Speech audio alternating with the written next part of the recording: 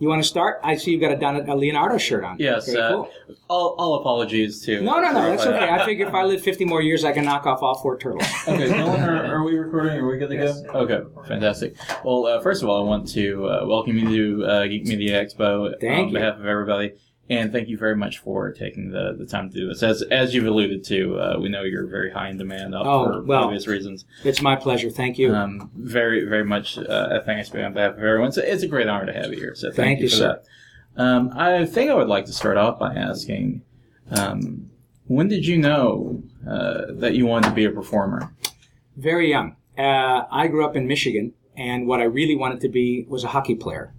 Fortunately for me, some kid from Winnipeg beat the living daylights out of me when I was probably 17 years old. Totally legally, but it was clear to me that I had no business trying to make any money as a hockey player. My second desperate passion when I was young was performing, primarily a singer. My mom and dad were both performers at community theater and things like that in Detroit. And I grew up in and around Detroit, and then I went to high school just south of Flint, Michigan. So me and my siblings all were performers. Oh, thanks, bud. Thank you very much. I knew from a very early age that I wanted to be a performer. Not necessarily a voice performer, because I loved cartoons and I knew who the people were. I'm a total geek, so I pretty much knew early on that who Mel Blanc and Gene Foray and Dawes Butler and Don Messick and Pinto Colvig, who was the original voice of Goofy, and Clarence Nash, who was the original voice of Donald. I mean, I knew all these guys, Jack Mercer, who was Popeye. I was a total geek about all that stuff. But I also knew when I moved to California in 1978 that there were just a few people who did all the animation. I went there ostensibly as an on-camera talent because by the time I got to LA at 22, I'd had a relative large amount of experience because I've been making money since I was 19. Not a lot, but it was just like whether it was fronting a rock and roll band or doing theater around North America. So by the time I got to LA, I'd had a lot of experience for being 22. My agency signed me as an on-camera talent, and I did, half a dozen movies and a bunch of TV shows, lots of commercials on camera. And always working on voice stuff because, again, I was a singer first. And all my heroes were guys like Jonathan Winters and Peter Sellers and Peter Ustinov, the Goons, a lot of British comedy, Peter Cook, Dudley Moore, the Pythons, all those guys were my heroes. And in terms of American television, Carol Burnett and all of her friends and Red Skelton, Pat Paulson, all big fans. I was a big fan of all of them. So they were very inspirational. And then I had the opportunity to start reading for cartoons in the mid-'80s, and I did. And one thing led to another, and I kind of let the on-camera stuff go, realizing I had a face for voiceover. So, and I was not limited by being an average-looking white guy. That's pretty cool that you can, especially now, I'm doing Turtles again, man. And I'm old enough to be your father, probably, and I get a chance to be a Ninja Turtle again, so I'm not limited by this and, by this visage. And fortunately, silver goes great with purple, so now I can do Donatello. But, yeah, that's, I knew from an early age, I gave you much more than you asked for, but I gave, at an early age, rather, I was pretty aware. And I understand now what a gift that was, and a kind of a blessing to be able to know what you want to do when you're really young and be really passionate about it. Because not everybody knows what they want to do until they get into their 30s or 40s. So irrespective of what it is you do, when you're lucky enough to know what it is you want to pursue, then you can start jumping on it early, and I was very fortunate in that regard. Yes, ma'am. You mentioned that you've done 2 of the Teenage Mutant Ninja Turtles now. My question is, what is that like? I don't get the opportunity to talk to many voice actors who get to work on basically a remake of a piece that they previously worked on, only as a different character. Right, it's a very unusual circumstance. So what's that like, having been the voice of Raphael and now you're the voice of Donatello? It's a really kind of an incredible gift to be able to get another bite of that turtle apple. And that's why I say you won't see this very much. I'm kind of an anomaly. It's like finding the last living dodo bird. It's a very unusual circumstance. Not because I'm super gifted. I was very fortunate to get another crack at this, and they were nice enough to hire me after 4 or 5 auditions for Donatello, but it is not lost on me how really fortunate I am to do this. And it's kind of surreal. It's not, now I'm kind of used to it because we're recording the second season of the new Turtles, which is doing great. And I'm really proud of it. It's kind of amazing. For the first probably 10 or 15 episodes, Andrea Romano, who is directing the show, also directed Animaniacs and Pinky and the Brain and Hysteria. I've known Andrea for 32 years. And also Peter Hastings is one of the story editors who was one of the main folks, writers and creators on Pinky and the Brain. Tom Ruegger was the guy that, and Animaniacs. Tom Ruegger and Gene McCurdy and Steven Spielberg ran the whole show. But Peter was one of the main writers on the show, and now he's back with being a story editor on Ninja Turtles. So I'm working with 2 of my close friends whom I've known for 20 to 30 years. And the first few episodes, when Andrea would say, she often speaks to us in character, or as our characters. So she'll say, "Oh, hey, Raphael, would you?" And as soon as she'd say that, it's like a Pavlovian response. I was like, "I'm Raphael," and I have to respond, and I realize it's Sean. Sean Astin is now Raphael, who is excellent and a delightful guy. So it took me a while to get used to that. But sliding back into the whole ethos and the mythology and working with people who are very inspired. And it's an unusual circumstance, not only that I'm back, but that the people who are making the show are huge fans of the original show. They're your age, right? So what's really cool is that you have a circumstance in which the people who are making this iconic new reboot are people who grew up loving the one I was on at the beginning. So they get it. They get how important the characters are to people. They get the mythology, they get the ethos, they get the fact that these characters have been very impactful on many millions of people around the world. So I think that's why the show has come out of the chute with pretty much all positive reviews. I get a lot of tweets and emails from people who have said, I was prepared to hate this show, and I love it. And I get that because nostalgia is a powerful emotion. But man, by and large, people really love the new show, and I'm very proud of it. I think people get real scared of reboots because they see it not done properly so many times that it's really, really nice when it comes out and it's done properly and with the respect that. Yes, and I get that. And as I said, I'm one of the people who benefits from coming to meet folks like you in person. So I am now in a place in my career where my work and my age have kind of reached this nexus so that I'm still young enough and healthy enough to come and do these things and meet people who were children when I first started working and have grown up enjoying the work that I do and all of the rest of us who are lucky enough to do this.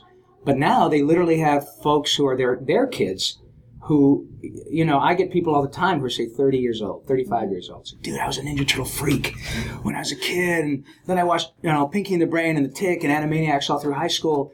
And then my kids were watching Jimmy Neutron and Fairly Odd Parents and the Tinkerbell movies. And now you're doing Ninja Turtles again. And my kids and I watched the new Turtle show, and I totally dig it. And then I show them the DVDs from the show that I liked when I was a kid. And so I've reached a really interesting point in my life. And I love doing this kind of stuff because it reminds me how impactful all this work has been.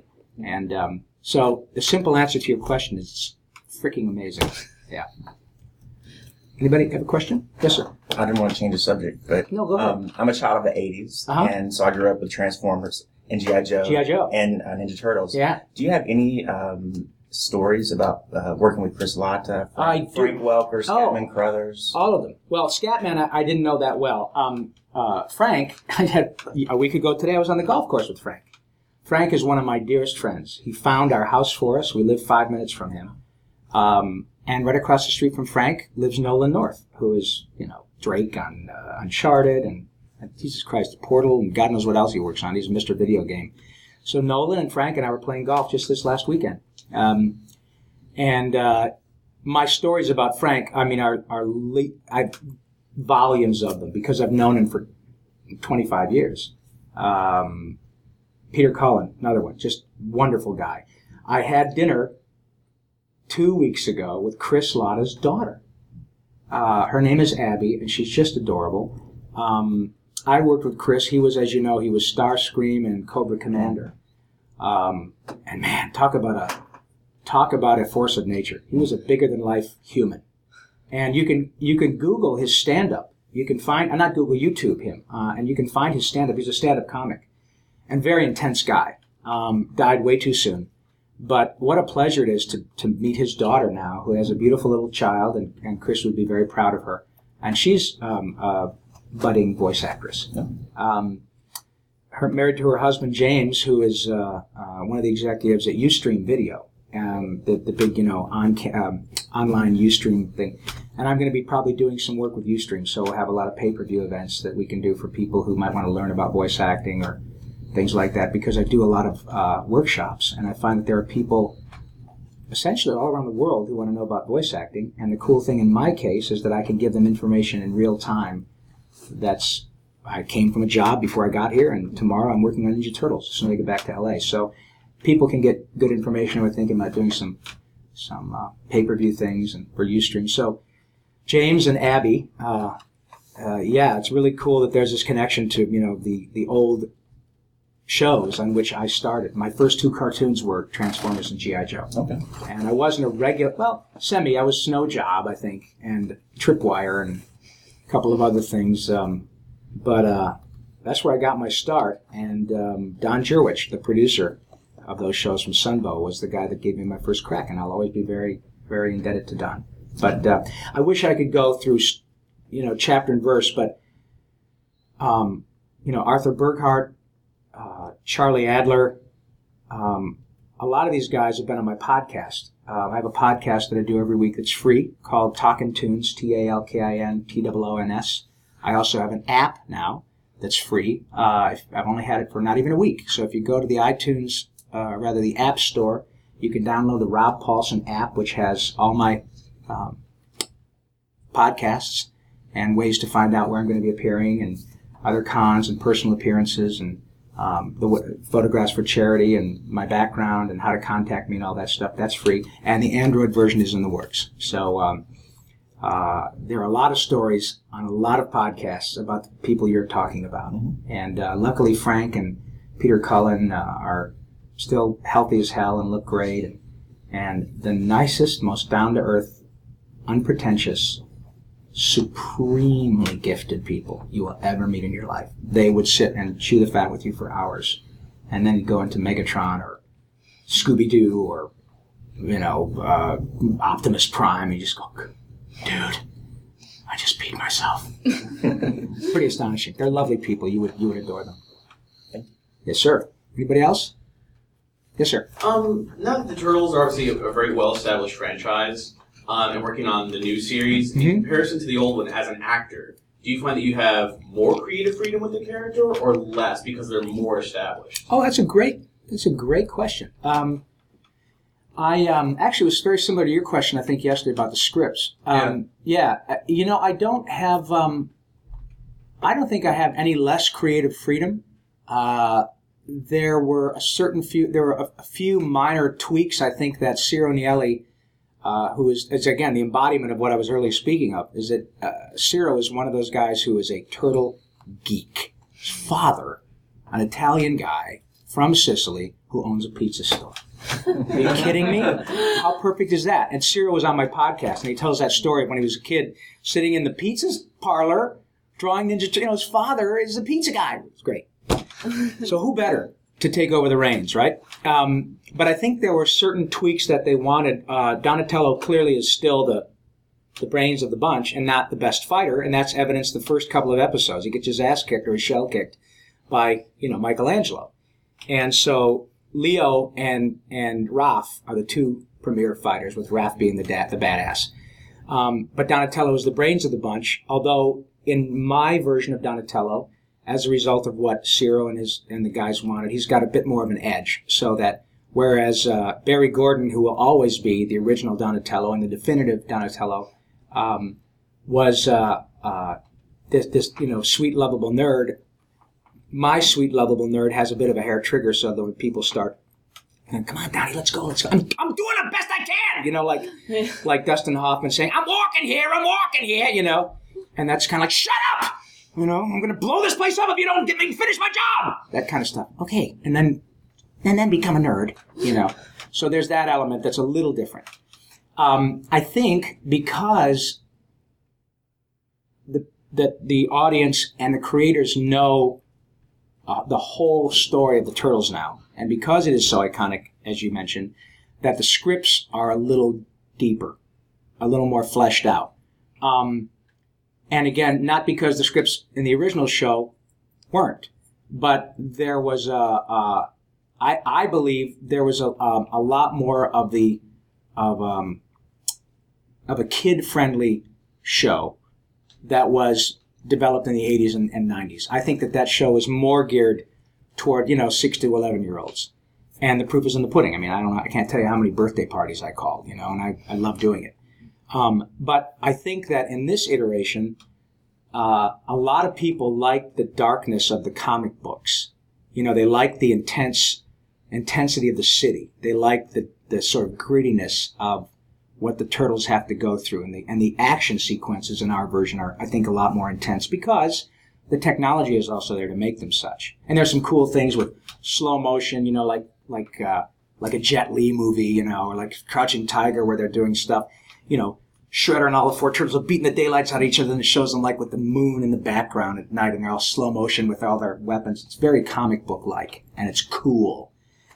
So you get a lot of folks who are older, who dug the comic books and the whole mythology of the Turtles, but now they can watch it, and there's an edge to it. And again, that's not to diss the original show, because I'll always be proud of that. It's not better, it's different. And I think that it's for a number of reasons, not the least of which is that there's been a lot of time, and we have technology that allows cooler things to happen. So forgive my rambling, but I'm so grateful to have this opportunity that sometimes I just want to get as much information out as I can, because I don't know when I'll be lucky enough to be with you guys again. But I hope that answered your question. Yes, sir. A bit of a sidestep question on that. You've got a lot of characters who you have a great deal of fluidity with, like Yakko and Pinky as 2 huge examples, obviously. And I was wondering, I hear you going out of the voices all the time. How much flexibility did you have and chances for improvisation when you were recording those shows? Or were they, scripted to the point that you just, it was all about what you could infer with your dialogue? I mean, on average, how much do you get a chance to improvise as a voice actor? The truth is, particularly with respect to Pinky and the Brain and Animaniacs and Hysteria and The Tick, I have to say, the scripts were so really good that you didn't have to. I mean, Ben Edlund was a genius at 20. Yeah. And all these folks who wrote for Animaniacs, Peter Hastings, Sherry Stoner, Tom Ruger, Gordon Bressak, Charlie Howell, Paul Rugg, John McCann. It just goes on and on and on. These folks just did such incredible work that the scripts were absolutely brilliant the way they came out of the chute. But what's interesting is that when scripts are written at such a high level by such world-class Emmy-winning writers, it inspires me to improvise because I've got such great source material. That doesn't mean that my improvs end up in the show, but I get hired a lot because I'm fairly facile at improvising. So is Maurice. So is Jeff Bennett. Incredible. Darren Norris on Odd Parents. Jerry Trainer. I do a show called Tough Puppy now for Nickelodeon. Jerry Trainer is the lead from iCarly. Really smart kid and very funny. And Matt Taylor, who's on that show, a new guy. But you look at go down the list. Frank,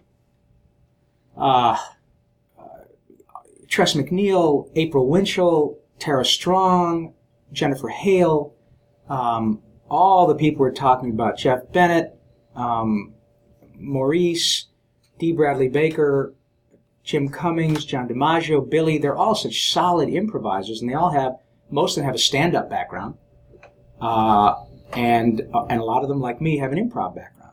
So it makes perfect sense that somebody will say something, and then somebody else jumps on it, and irrespective of whether it ends up in the show, the fact that the actors and the scripts inspire us to want to play.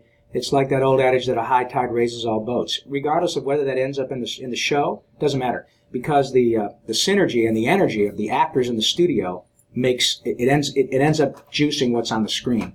And that's why when you see shows like Futurama, Animaniacs, they've held up really well. Pinky and the Brain, people love Animaniacs and Pinky and the Brain still.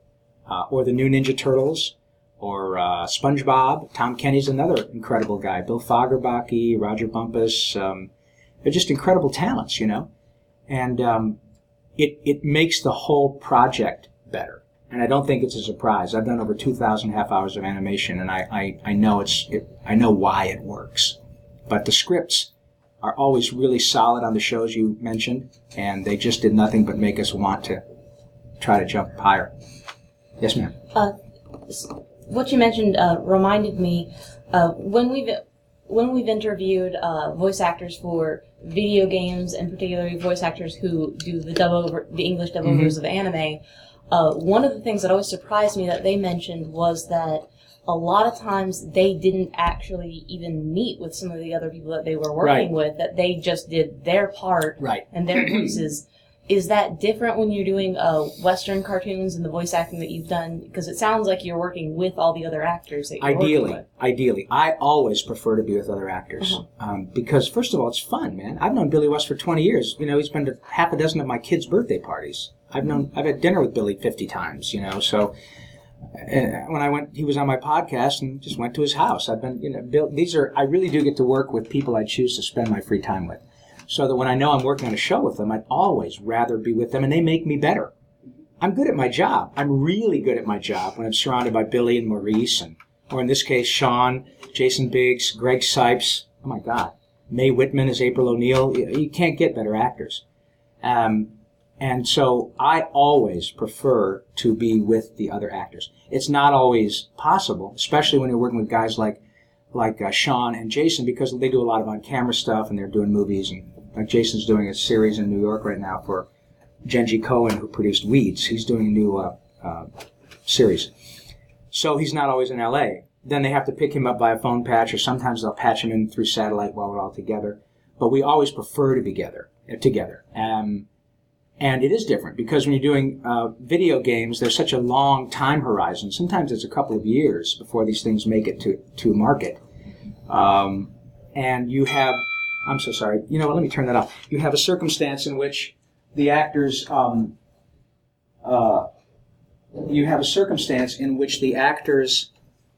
have, like Nolan. When Nolan's doing an Uncharted, he's Drake. So if you see a script for a game like that, Jesus Christ, it might be like the Manhattan Phone Book, because clearly Drake has to respond to whatever the game player's doing, right? So there's lots of redundancy. And if it's a motion cap thing, then you really can't do that ensemble with other actors. Maybe you can a little bit if you're doing, you know, the James Cameron movie with all the flying creatures. Avatar? Yeah. I don't know, but maybe they did some ensemble stuff there. But that's an enormous budget and 2 years to make or whatever. So the practical nature of that is that they're by themselves. Anime is a similar situation. I don't do any anime, not because I don't want to, but because the majority of it is non-union work in LA, and I have to do work under the Screen Actors Guild and AFTRA because of my commitment to the union. So, yeah, that is true. But you'll find that most, like Futurama, they have a table read, and Billy and Katie Seagal and DiMaggio and all those guys, Maurice, they're all together. And I think that that's why the show has been so good. Same thing with Family Guy. And I know that Seth likes to have his people together when he can. He's so busy now that he probably has to phone it in when because he's a movie star.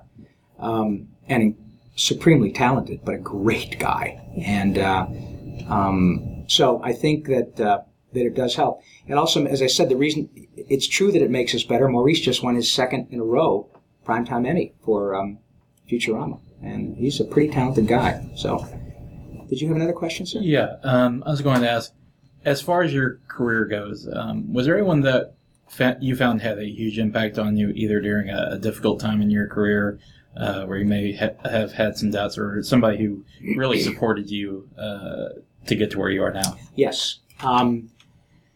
I have a friend of mine named Mark Elliott, and Mark is, he you'd recognize his voice immediately. He's primarily, I think now, known as the voice of Disney, like Disney DVDs, and say, coming soon, the Tinkerbell. Matter of fact, they just released one last week in which I play this character, Bobble. Jeff Bennett and I play these Tinker Fairies, and I'm very comfortable in my masculinity, so I have no problem telling you that I'm, in fact, a fairy. But Mark was very integral to me at not a really difficult time, but a time when I was feeling sorry for myself. His girlfriend at the time was the sister of my wife at the time. I was married very young to a lovely lady named Carol Schnarr. She has since, we've split up, and I've been married to my lovely wife for 30 years, but Carol is just a wonderful girl, and her sister Sandy is one of the premier voice agents in Hollywood, probably the top 3 or 4, Sandy Schnarr. And her boyfriend at the time was Mark Elliott. And Mark and I got to be fast friends because we had the same agent. Mark's considerably older than I, but he was a guy that I really looked up to like a big brother. And at the time, he was doing all the promos for CBS, coming up next, or Thursday on Who's Cooking the Soup, and, just really an incredible voice. And I was feeling kind of sorry for myself, and I remember Mark, I don't remember specifically what he said, but what he basically said was, grow up, deal with it. Nobody forced your hand to be an actor. You're going to be fine, and if it sucks for a while, it sucks. And that's what I tell actors all the time. It was something I needed to hear, and then now I tell actors. I just spoke to a beautiful young girl downstairs who was getting her degree in theater, and she wants to go to LA. I said, look, when it sucks, and it will, give yourself a couple hours to feel sorry for yourself, and then just say, okay, that's enough of that, because nobody ever shoved a gun in my mouth to be an actor. I don't know anybody who, maybe Drew Barrymore because of her family legacy. I don't know. But most of us don't get forced into being in show business. This is a choice. So you really can't complain too much. It sucks an awful lot of times. You audition and audition and audition and don't get the job, but that's the deal. Hey, man, I grew up in Flint, Michigan. That whole freaking town is in the toilet. This is a tough time, not just for actors. So I don't have much patience with myself or other actors who complain a lot. It's totally human to, get bent out of shape. But you need somebody every now and then, whether it's your wife or your girlfriend or your boyfriend, to say, you know what, man, I'm going out and waiting on tables. So I want you to go to acting class. I want you to keep your chops up and all that. But, I'm sorry you didn't get the gig, and okay, I'm still sorry you didn't get the gig. And you know what? You didn't get the gig. Deal with it. Move on. It's time to move on. So Mark was very instrumental in kicking my ass when I needed it to be kicked. And so now my perspective is, I think, much healthier. And it has been for 20-odd years. Again, I understand also that I'm lucky enough to work. And there are no guarantees. But again, there are no guarantees in life. If I were in a corporate position, I would have been downsized already. And the fact that you guys are here talking to me about a lot of stuff, not the least of which is the new Ninja Turtles. At my age, I've got... If I walk out of here and die of a heart attack, I got nothing to complain about. I've had a great run. So I'm glad I had somebody to kick my ass. 10 minutes? Okay. Anybody else have another question? Yes, sir. What was the first gig you ever did that really you felt, yeah, I'm a voiceover artist. Oh. I'm doing this? Well, boy, that's a great question.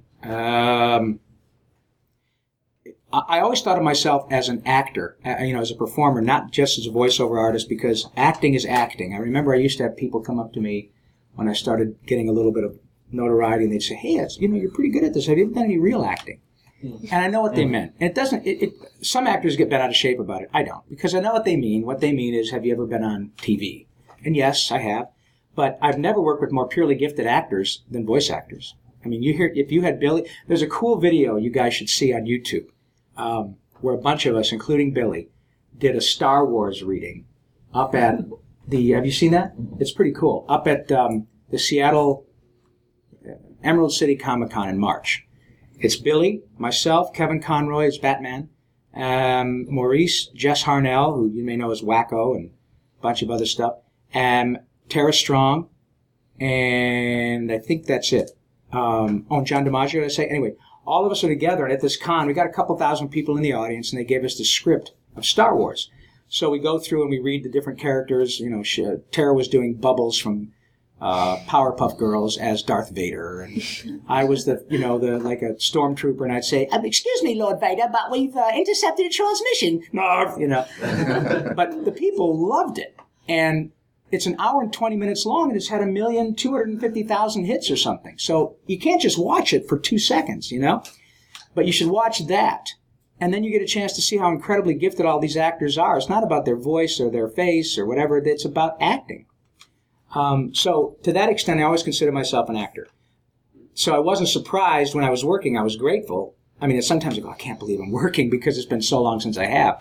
But the first show where I thought that I really did something that was right in my wheelhouse with music and acting, improv, comedy was Animaniacs.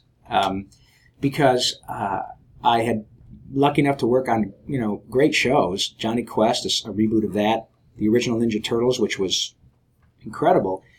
But as I said, I started as a singer. And to do a show with people on both sides of the glass who were literally at the top of their game. I mean, Steven Spielberg.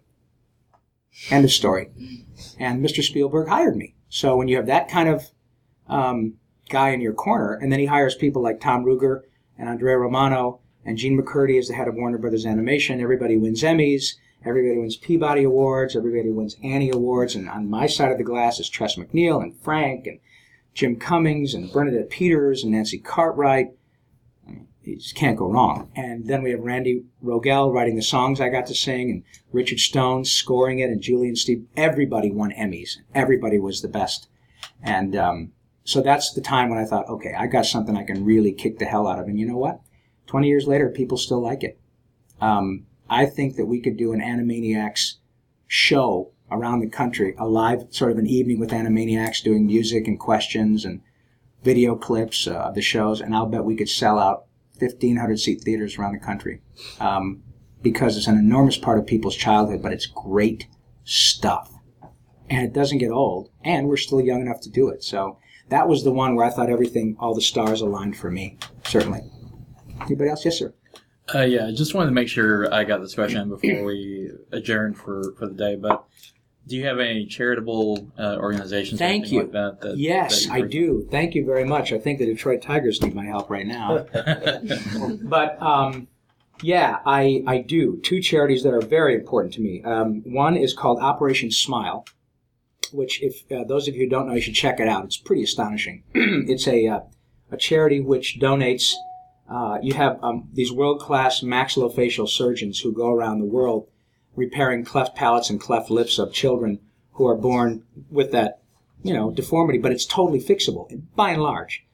But most of these children who have these, afflictions, or I don't want, I'm trying to be politically correct, deformities.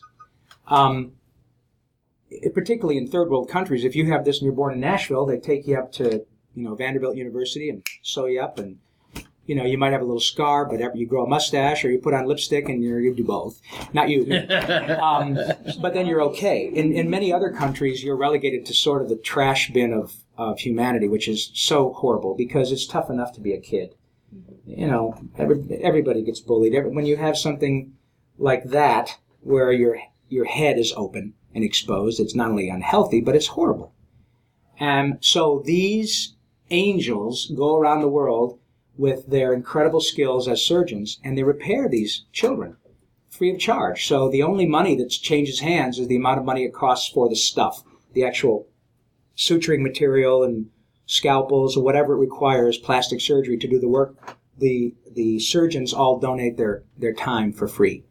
And, of course, getting them to all these places. So if you're a child and you're born in Guatemala or Uzbekistan or Kenya or, the Solomon Islands with this horrible affliction, there's going to be somebody someday, hopefully, that can come and patch you up. So that's one of my charities. And the other one, which I love, is the Wounded Warrior Project. My father was in the military, and my feeling is that irrespective of your politics, that we are incredibly indebted to people who choose to be in the military. It's not even about being a pacifist or anything like that to me. It's about these people choose this job, and when we say, rightly or wrongly, you got to go do this and people are going to shoot at you, they do it. And they're younger than my child, So I love supporting the Wounded Warrior Project. As a matter of fact, I do a lot of stuff with the USO, and I was there in Quantico and Fort Myer and Arlington National Cemetery a few weeks ago, hanging out with the troops. And in the end of November 29th through the 6th of December, Maurice LaMarche and I are going to Kosovo and Germany to hang out with the troops. So we're going to have Pinky the Brain invading Europe. There you go. But yeah, those two, and to the extent that people are interested, if you would like to support the charities that I'm involved in, you don't have to go through me, but if you'd like to, you can go to my website, robpaulsonlive.com, or the app I was telling you about, which will give you a link to, I sign pictures for $25, all of which goes to the Wounded Warriors and Operation Smile, and it will give you an opportunity to choose which picture. It's my pleasure. We have time, I think, for one more question? Yeah. Okay. Are you scheduled for any future conventions the rest of the year? No, this is the last convention. The next thing I'm doing is going to Europe for the USO, but all this stuff, including this one, is available on the app. And it's really cool because I just had the app a few days ago, and it said GMX, and there's a little sign that tells you where to buy tickets. And so to the extent that folks are interested, they can follow where I'll be, and I'll be doing a lot of them next year as well. But you guys, it was an absolute delight, and thank you for your patience. I really appreciate that. And is that a Hello Kitty phone? It is. Honey, it's so sweet. And look at you with your pinkiness. And your pinkiness! Egad, you're the same name, the same color as my name. We have a question. Actually, I just wanted to know how GMX treated you this year. Oh, they were awful. They were all liquored up, disgusting. Nobody took a bath. No, I'm telling you what. With all due respect to any of you sports fans at all, well, there's a great movie years ago called Pride of the Yankees. Okay, it's about Lou Gehrig, who was the Iron Man of baseball, played on 1,200, whatever it was, consecutive games. And unfortunately, he died of what came to be known as Lou Gehrig's disease. Very sad story, but also a very uplifting story. And I always say, with all due respect to Lou Gehrig, in the movie, he gives us a speech when he's been afflicted with this disease. And he says, a lot of folks say that I've been dealt a tough hand or given a bad break. Well, as far as I'm concerned, I'm the luckiest man on the face of the earth. It's a very stirring speech. And mine isn't nearly as dramatic, but with all due respect to Lou Gehrig, I think I'm the luckiest man on the face of the earth. And many of the reasons are right here in this room. And you guys have treated me like a rock star, and Billy. And thank you so much for paying attention. I can't tell you what it means to me that when I say, hello, nurse, you guys do that. It's an incredible gift I've been given. So thank you for watching. And there's a lot of cool stuff to come. And thank you for hanging out and letting me ramble. I appreciate it. Really fun.